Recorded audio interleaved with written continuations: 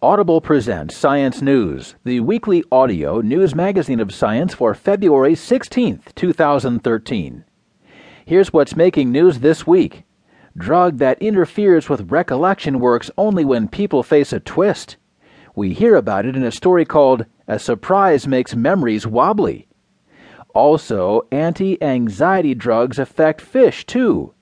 Perch and others are known to let their inhibitions down when swimming in tainted water. And a retooled virus extends survival in terminal cancer patients. We learn more in a story called A Pox Upon Cancer. This week's feature story is called No New Meds.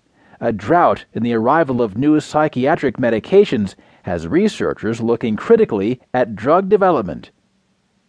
We begin with the top news story this week. A surprise makes memories wobbly.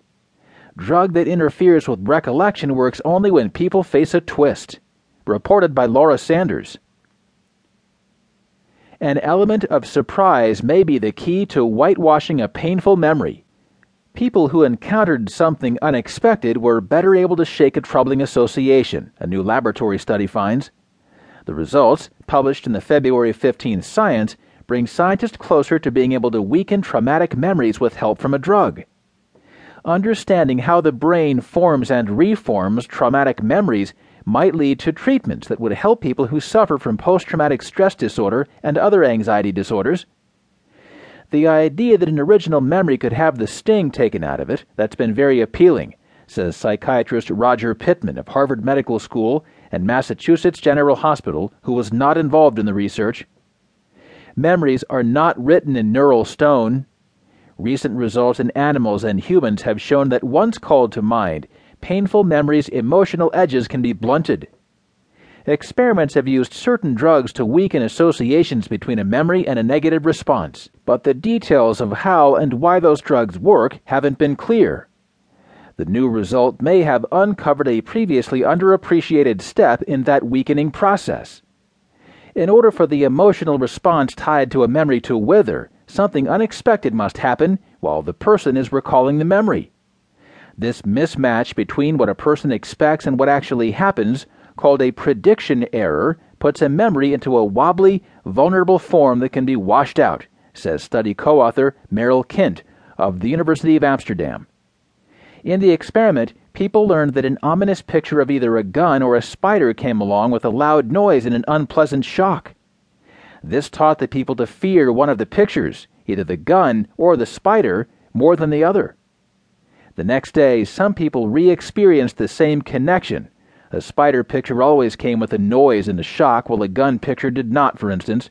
While other people dealt with curveballs. A spider picture sometimes came with a noise and shock, but other times didn't. Electrodes placed underneath the eye picked up people's flinches, allowing the researchers to gauge involuntary fear responses. After the second day's training, every participant received propranolol, a drug that interferes with memory formation. The drug didn't affect the people who relived the original experience, the team found.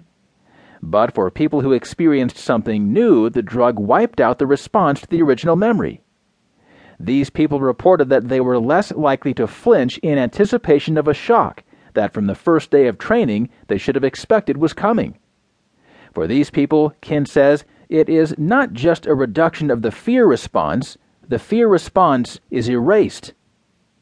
The results are very convincing in showing that prediction error is important, psychologist Thomas Agren of the Uppsala University in Sweden says.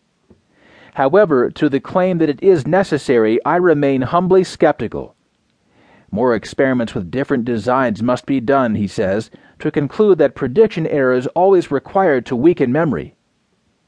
Pittman cautions that it's too soon to say whether the results will prove useful in treating people with anxiety disorders such as PTSD, in which traumatic memories become debilitating.